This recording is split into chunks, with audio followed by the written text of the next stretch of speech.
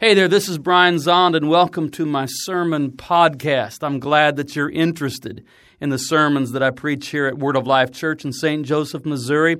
And if you ever feel inclined to help us by supporting us financially, you can do that at our website, wolc.com. Thank you. Today, I want to talk to you about Here is Our God. Isaiah chapter 35. Verse 3, strengthen the weak hands and make firm the feeble knees. Say to those who are of a fearful heart, be strong, do not fear. Here is your God. He will come with vengeance, with terrible recompense. He will come and save you. Advent is for waiting. As we tell the story of salvation through the Christian calendar, we begin not with the celebration of the birth of Jesus, but we begin by waiting for Jesus. So you see how that works. We use the Christian calendar. You know, I didn't grow up with the Christian calendar. Well, I mean, we had the bare minimum that everybody has. We had Christmas and Easter. Maybe a little dab of Good Friday, not much. But the way the Christian calendar works is we're telling the story of Jesus, but we don't start with the birth of Jesus. We start with waiting for Jesus. That's what Advent is. Most of us in this high-tech, high-speed, high-stress age, though, are not very good at waiting. How many of you say, I'm not very good at waiting? Waiting is not my strong suit. That's because we've been formed by this age. It's instantaneous right now. One click, get it here. Come on, Amazon. What are you going to take, like a whole day to bring it from Seattle? We're not very good at waiting because it feels too much like doing nothing. What are you doing? Waiting. What are you doing while you wait? Nothing. And we are a people who take pride in being busy. It's a strange pride. It's a strange pride. Nobody's ashamed to say, well, I'm just too busy. There's always lurking there a little bit of, oh, look how important I am. I mean, you know, people who, for all I can tell, don't have a thing in the world to do, will tell me how busy they are. With a touch of pride. I think that's a strangeness. I think that's unhealthy. I think we've been scripted in that. I think maybe you are too busy, but certainly don't boast about it. Hang your head, I'm too busy. I'm trying to repent. So we're not very good at waiting because it feels too much like doing nothing. Or worse yet, it's like lamenting. If you are waiting for God to do something, if you're waiting for God to act in your life, if you're waiting for God to show up in your life, it probably means that something's not right. You probably don't say, you know, things are just going great and I'm waiting for God to show up. No, it's things are falling apart and things are not what they should be and I'm dealing with this situation, but I'm waiting on God. So we're not very good at waiting because it feels too much like doing nothing. Worse yet, it feels like lamenting. Yeah, with the loss of the Christian calendar, we've turned Advent and Christmas into one thing, one season. But Advent is actually very different than Christmas with its strong theme of prophetic lament. See, the thing is, the world has gone wrong and justice lies fallen in the streets and God is nowhere to be found. That's when the lamentation arises in our soul. Oh Lord, how long? Oh Lord, how long? Well, the Hebrew prophets, they tell us, they say Yahweh is coming and God is going to act, but for now we wait. We just have to wait. God's coming, God's going to act, but for now we have to wait. Yet the waiting is actually essential. You think the waiting is doing nothing. Oh, no. The waiting is is really where you're doing what needs to be done, even if you're not completely aware of it. The waiting is essential because it's in the waiting that our soul grows still and contemplative. If we learn to wait in a proper way,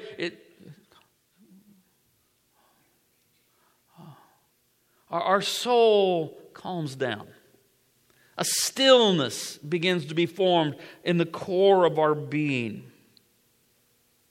A stillness begins to take possession of our soul. I think that's what patience is. I think patience is mostly a stillness of the soul. Your soul is not troubled waters. Your soul is like a calm lake early in the morning. That's patience. It's in the waiting that we learn to bring some stillness into our soul, and it's in that stillness that we gain a greater awareness of what God is actually doing. It's when our soul becomes still that we can discern what God might be doing around us. So yes, we're waiting for God to act. Or perhaps we're not so much waiting for God to act as we're waiting to become contemplative enough to discern what God is doing. The truth is, God is always acting. Because God is always loving His creation. The Father, Son, and the Holy Spirit are always inviting us out of our house of fear into their house of love. But we have to become contemplative enough to recognize these things. So when we are consumed by anger and stoking perpetual rage and filled constantly with anxiety and driven by impatience, we're blind to what God is actually doing right now, at the present moment. Because we think that what God has to do is be big and some explosion, something that you couldn't miss. No. Most of the time what God is doing is easily missed, because what God mostly does is very quiet. Jesus taught us that, but we didn't learn it. He said, it's like, what's God coming among us? It's like wheat growing. It's like bread that's rising. It's like a woman sweeping her house. Well, none of that gets anybody's attention. See, that's why we need the stillness of soul. So we get quiet enough and go, oh, I think God is here. And I think God is acting. I think I'm discerning what God is doing right now. In his Rivers in the Desert poem that takes up the entirety of Isaiah 35, which is our scripture reading for this week, when Isaiah writes his Rivers in the Desert poem, Judah is in a bad way. Internally, it's filled with corruption. The government's corrupt. The rich people are corrupt. The judges are corrupt. And externally, they're under threat from foreign invasion. And so, it's a bad time. But the poet of hope proclaims that God will come, and in that day it will be said, "Here is your God." He gives them hope. He says, okay, I know things are bad, but a day is coming when the announcement is going to be made. Here is your God. And Isaiah paints a picture. First of all, what's it like when God shows up? When the news of the day is, here is your God. He says, well, changes everything. The desert is no longer arid. There'll be streams in the desert, and there'll be vegetation, and there'll be flowering and flourishing, and fruit it'll just, instead of being like the Mojave Desert, it's going to be like the most fertile farm country, like Carmel and Sharon. That's the fruitful plains. He says the desert's going to be like that. And then he switches. And he says, well, when God comes, not only will the environment be changed and be healed, but people will be healed. On the day that it is announced, here is your God, the blind will see, the deaf will hear, the dumb will speak, the lame will leap. Someday it'll be said, here is your God. For now, though, there's nothing to do but to wait. But remember, the reason we wait is to bring a contemplative stillness into our soul so we can recognize what God is doing when God comes. That's Isaiah. That's a long time ago. Let's move past the period of long waiting. What do you say? Let's go to Matthew chapter 11, beginning verse 2. When John heard in prison what the Messiah was doing, he sent word by his disciples and said to him, "Are you the one who is to come, or are we to wait for another?" Jesus answered them, "Go and tell John what you hear and see. The blind receive their sight, the lame walk, the lepers are cleansed, the deaf hear, the dead are raised, and the poor have good news brought to them. And blessed is anyone who takes no offense at me." During Advent, we talk a lot about John the Baptist. I like John the Baptist. He's the culmination of the whole Hebrew prophetic tradition. He's the greatest of that long tradition of the Hebrew prophets. The original punk rockers were the Hebrew prophets. Yesterday was the 40th anniversary of the album London Calling by The Clash. So I was thinking about punk rockers, and then I thought, you know what? The original punk rockers were the Hebrew prophets who saw what was wrong in society and sang about it. And there was none of them greater than John the Baptist. I mean, how great was this guy? He was filled with the Holy Spirit in his mother's womb. When he came of age, he did not follow his father into the priesthood, but he went out into the wilderness because he was a prophet.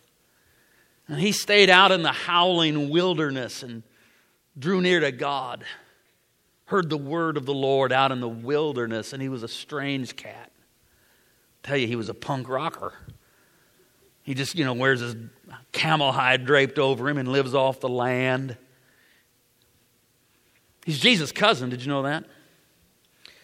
And before Jesus started preaching, Jesus was still in Nazareth being a carpenter. But John the Baptist starts preaching because John the Baptist is a voice crying in the wilderness, and his message is prepare the way of the Lord.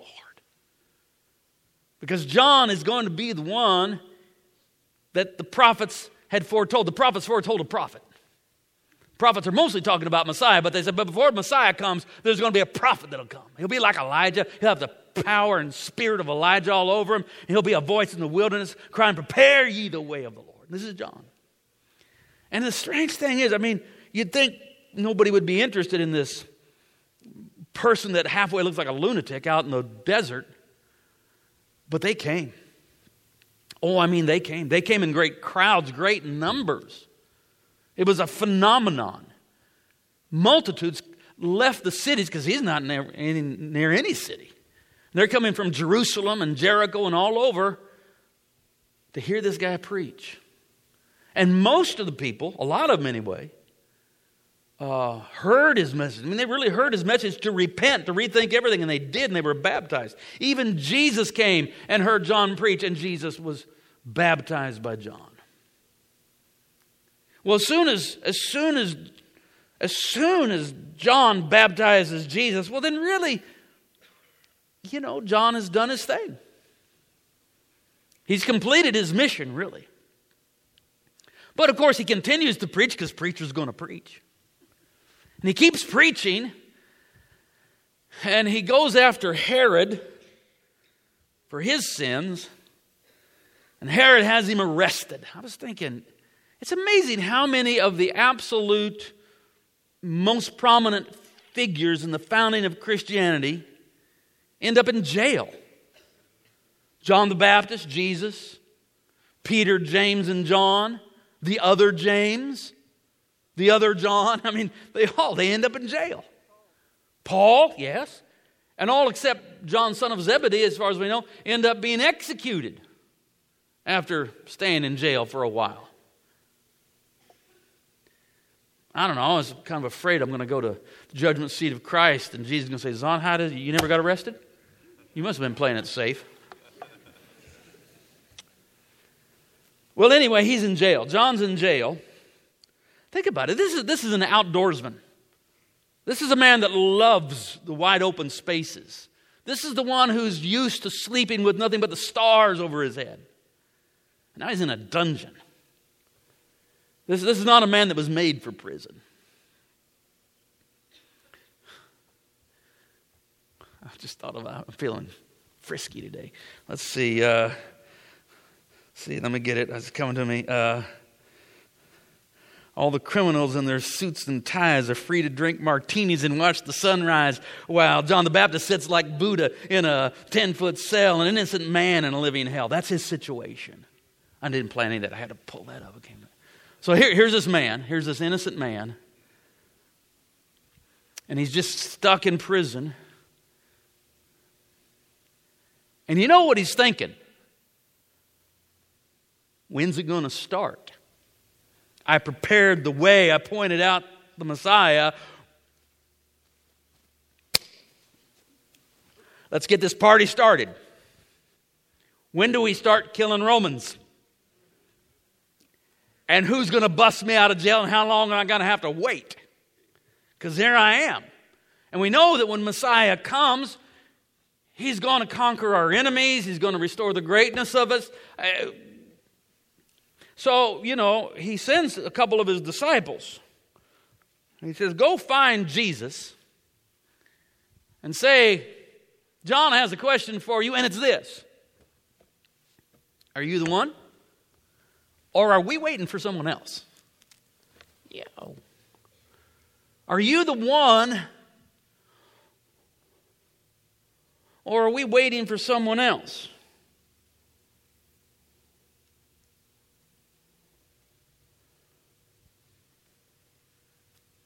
Because we need this thing to get started.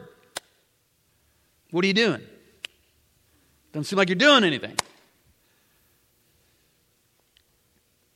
Isaiah said, the blind, when it's announced, here is your God, the blind will see, and the deaf will hear, and the dumb will speak, and the lame will leap. Jesus answered him, go and tell John what you hear and see. The blind receive their sight, the lame walk, the lepers are cleansed, the deaf hear, the dead are raised, and the poor have good news preached to them. I mean, Jesus is doing all the stuff that Isaiah said the one would do and more. He's even raising the dead.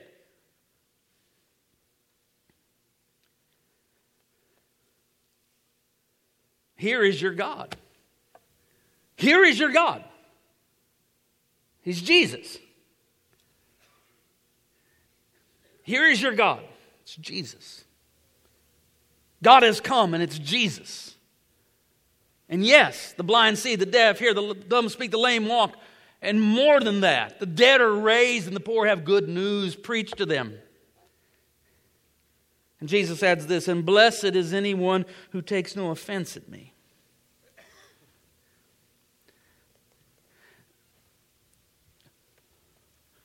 John says, when's it going to start?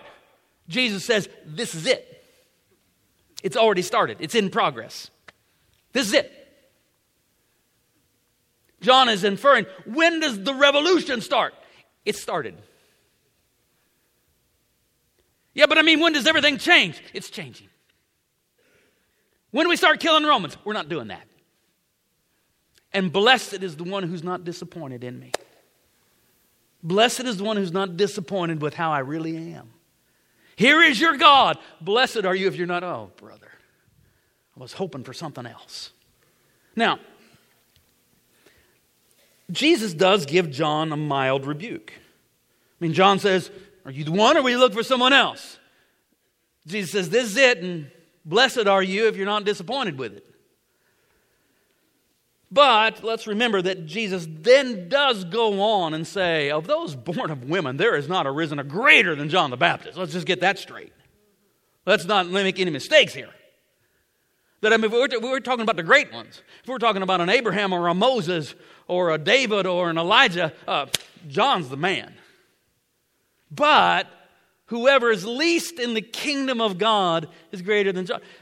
John is still just going to belong to the age of anticipation.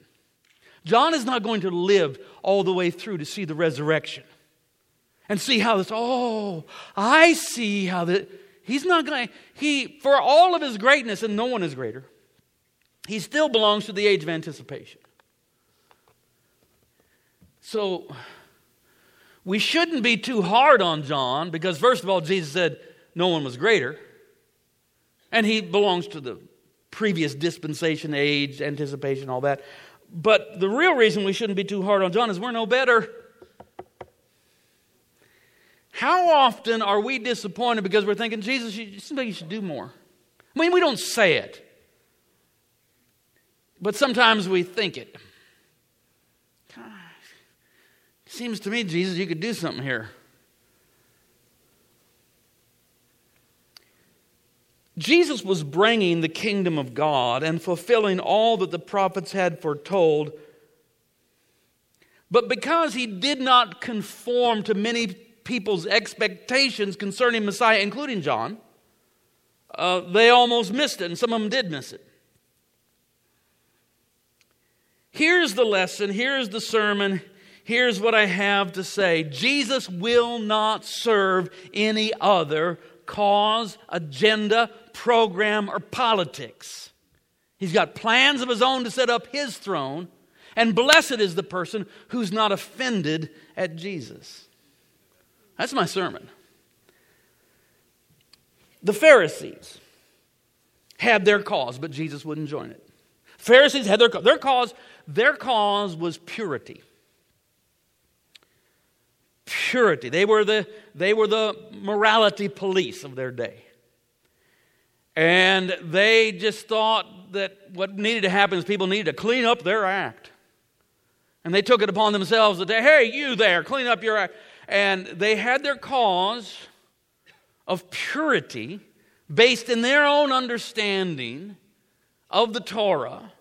And Jesus wouldn't join their cause. And that's why they got so mad at him. The Sadducees had their cause, and it was the temple. The Sadducees were the real conservatives, and they were all about the temple. And we've got to maintain the temple, and the temple's everything, and this is God's house, and nothing's more important than temple worship, and they're all about it. And Jesus wouldn't join their cause. Jesus even insinuated that the temple wasn't that important and was coming to an end anyway. So that's why the Sadducees didn't like him, because they would have gladly embraced Jesus if he joined their cause, but he wouldn't do it. The Zealots had their cause. They wanted a violent revolution against Rome. They wanted 1776 colonists against the British Empire. And Jesus wouldn't join it. The Zealots would gladly have had Jesus on their team, but Jesus wouldn't join it. The Essenes, their whole thing was just forget this whole thing's a mess, and we're just going to go out in the wilderness and practice contemplative prayer for the rest of our lives. And the Essenes just said, we're withdrawing from society. That was their cause, just completely withdraw from society and go save their own soul in quietness and solitude. And Jesus wouldn't do that either.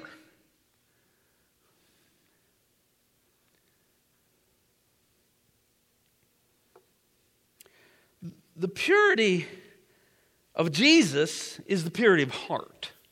Because Jesus knows that the Pharisees, once they appoint themselves as the morality police, are going to emphasize externals. And that's why he tells me, you guys, you're bringing down the whip on everybody, but inside your own heart, you're full of corruption and dead men's bones. You're outside, you look fine, but in your heart, you're all messed up. The purity of Jesus is a purity of heart. Jesus believes in a temple, but not in a sacred building of stone. He believes in a new temple made of living stones. Jesus believes in a revolution, but it's a revolution of love. Because you're never going to change the world by killing the bad guys. That keeps the world the same. And Jesus does believe in withdrawal. He goes off into the wilderness. He goes off into the mountain. He goes off and he prays. He might even pray all night. But come morning, he's coming right back into town because he has things to do. He's not going to just separate himself from society and be pure all by himself. He's going to practice the prayer that will form him and then go. So the withdrawal of Jesus is only so that we can be properly formed to be present in the world in a saving way. So the Pharisees had their cause, Jesus wouldn't join it. Sadducees had their cause, Jesus wouldn't join it. Essenes had their cause, Jesus wouldn't join it. Zealots had their cause, Jesus wouldn't join it. Today, the Republicans have their cause, but Jesus won't join it. The Democrats have their cause, but Jesus won't join it. The conservative Christians have their cause, but Jesus won't join it. The progressive Christians have their cause, but Jesus won't join it. Now, we want to pretend that he does sometimes. I mean, if you're like a super-duper Republican, oh, Jesus is on my team. No, he's not. If you're a super-duper Democrat, no, Jesus left the Republicans like 10 years ago and now he's on our team. No, he's not. You can be a Democrat, you can be a Republican. I don't do that stuff, but you can do that. You're free to do that. Just don't tell yourself that Jesus is going to join. Oh, heck no. Jesus will not serve any other cause, agenda, program, or plan. He's got plans of his own to set up his throne. And blessed are you if that doesn't offend you. The problem with the Christian left and the Christian right is that Christian gets turned into an adjective. What's really important is left or right, and we want Jesus on our team. So we put an adjective. We call it Christian. The Christian right, the Christian left. The problem is that Christian is reduced to adjective duty, serving the all-important right, left. Christian is a great noun, if by it we mean a person who is intending to be formed in Christ's likeness. Christian is a great noun. It's a terrible adjective. When you hear Christian used as an adjective, it's usually an attempt to get Jesus on board with your own cause. And Jesus just won't do it. He just won't. It's why Karl Barth said in the 1930s, during the rise of Nazism in Germany, that was supported by about 80% of the German evangelical movement that were supporting Hitler and the Nazis. In that context, Karl Barth says, God cannot serve, God can only rule. Now, he doesn't mean that God cannot enact the humility we see in Christ and serve. And that's what he means is God cannot serve some other cause, agenda, program, or politics. God can only rule. He's got plans of his own to set up his throne. And blessed is the one that's not offended by that. And we have to constantly make a conscious effort to submit to Jesus as he is.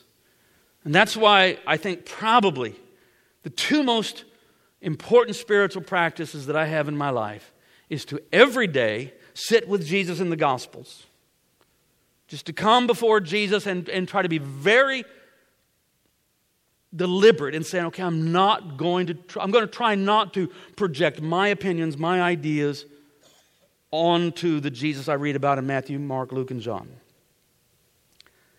I'm going to let him be what he's like. And when he says things that don't fit my system, my theology, and sometimes Jesus does that, by the way, I just have to go out. I guess I don't have it all figured out because apparently I disagree with Jesus on this point. That's a good moment when I recognize that, see. I don't try to twist Jesus. Oh, come on, Jesus. You got to believe like me on this. The other practice is to simply sit with Jesus in contemplative prayer, just sitting with Jesus, acknowledging his presence, just being in his presence.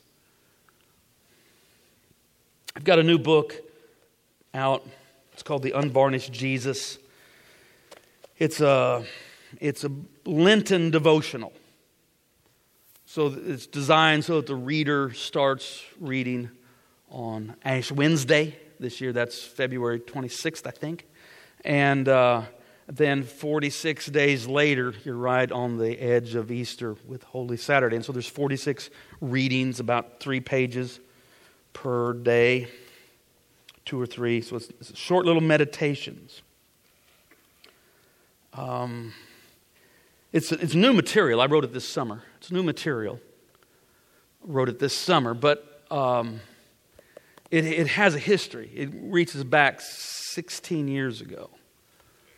How can it be that long ago, Perry? When I was in New Delhi, India, having done a pastor's conference and had a couple of days in New Delhi before going home, and I was working on a new sermon series called The Unvarnished Jesus, because I was becoming aware that I had a lot of varnish. I had my American varnish and my Protestant varnish and my political varnish and my own personal theological varnish. I had a lot of varnish on, and I wanted to do the best I could with the help of the Holy Spirit and Scripture to take that varnish off and take Jesus as He is. And I was going to really try to preach like that, but it made me, well, let me just read about it, because I tell you, I talk about it in the introduction. This is not one of the daily meditations, but it's the introduction of the book. On my second day at the Imperial, that's the hotel I was staying in. On my second day at the Imperial, working on these sermons, I was suddenly overwhelmed by a wave of anxiety. I knew the sermons would be good, but that they would also be dangerous. Presenting Jesus without a certain amount of mitigating varnish to an American church is not safe. I was plagued with thoughts like, how will this go over? How will the congregation react? Who's going to get mad and leave the church over this? I had to decide what I was going to do. So I left the hotel and went for a long walk through the streets of New Delhi, praying and trying to recover my nerve. When I returned to the hotel, I made up my mind I would preach the unvarnished Jesus as honestly as I could, come what may. On the long flight home, I'm flying home from New Delhi. On the long flight home, I read Step Across This Line, a collection of essays by the Indian-born writer Salman Rushdie. In his essay on the Taj Mahal, I came across this paragraph. So I'm on the plane, flying home. In India, I had bought this little book at a bookstore, this collection of essays by the great novelist Salman Rushdie. And I came across this paragraph. He's talking about the Taj Mahal. The problem with the Taj Mahal is that it has become so overlaid with accumulated meanings as to be almost impossible to see. When you arrive at the outer walls of the gardens in which the Taj is set, it's as if every hustler and hawker in Agra is waiting for you to make the familiarity breeds contempt problem worse, peddling imitation mahals of every size and price. Okay, I've been to the Taj Mahal 3 times, and Salman Rushdie is exactly right. When you arrive there, it's in Agra. It's about an hour and a half train ride from New Delhi. You get there, you get out, and you can't see the Taj Mahal. It's behind these walls, and you're up close to the wall, and you can't see it. You have to go through the gates and all that to see it. So you don't see it, but outside, it's worse than he describes. Perry had a very bad experience. I took her there one time, and that almost just put her off. Just everybody's grabbing at you, and they want to be your guide, or they want to sell you. They got these little, cheapo, little tiny little models of the Mahal. You must have this, and you almost have to push your way through that. That's what he's describing. This leads to a certain amount of shoulder-shrugging disenchantment. Recently, a British friend who was about to make his first visit to India told me that he had decided to leave the Taj off of his itinerary because of its overexposure. If I urged him not to, it's because of my own vivid memory of pushing my way for the first time through the jostling crowd of imitation vendors, past all the myriad hawkers of meaning and interpretation, into the presence of the thing itself, which utterly overwhelmed me and made all of my notions about its devaluation feel totally and completely redundant. The building itself left my skepticism in shreds, announcing itself as itself, insisting with absolute force on its sovereign authority. It simply obliterated the million counterfeits of it and glowingly filled once and forever the place in my mind previously occupied by its simulacra. Now remember, I'm reading this on the plane and I go, Rushdie thinks he's talking about the Taj Mahal. He's talking about Jesus. That's Jesus. All right. That was it. That was exactly what I wanted to do with the unvarnished Jesus. I wanted a Jesus who had been so overlaid with so many accumulated meanings as to be impossible to see, to once again announce himself as himself with the absolute force of sovereign authority and obliterate the million counterfeits. Can we put Jesus up there? There you go. That's what I'm preaching about. When you think that you have your cause, the Republicans, the Democrats, the conservatives, the progressives, and then you imagine Jesus as, oh, how can I help you? You know, let's get someone elected. Can I put some doorknob hangers out there for you? Once we start thinking that Jesus joins our cause, bring on the varnish. And we end up with an imitation Jesus that mostly just annoys people. And what you need is to allow Jesus to once again announce himself as himself in his own sovereign authority and just obliterate the million counterfeits. Well, here's what I've learned. When I allow Jesus to announce himself as himself, I'm never disappointed with Jesus. And when I see Jesus as Jesus, I say to myself, Brian, here is your God. I'm a Christian not because I believe that Christianity is always perfect. I'm a Christian because Christianity has Jesus. Amen. Stand up with me. That's enough there. I could have kept going, but I think that's enough for one Sunday morning. Yeah, applaud the idea of letting Jesus be Jesus. Amen. All right, so let's come to the table of the Lord.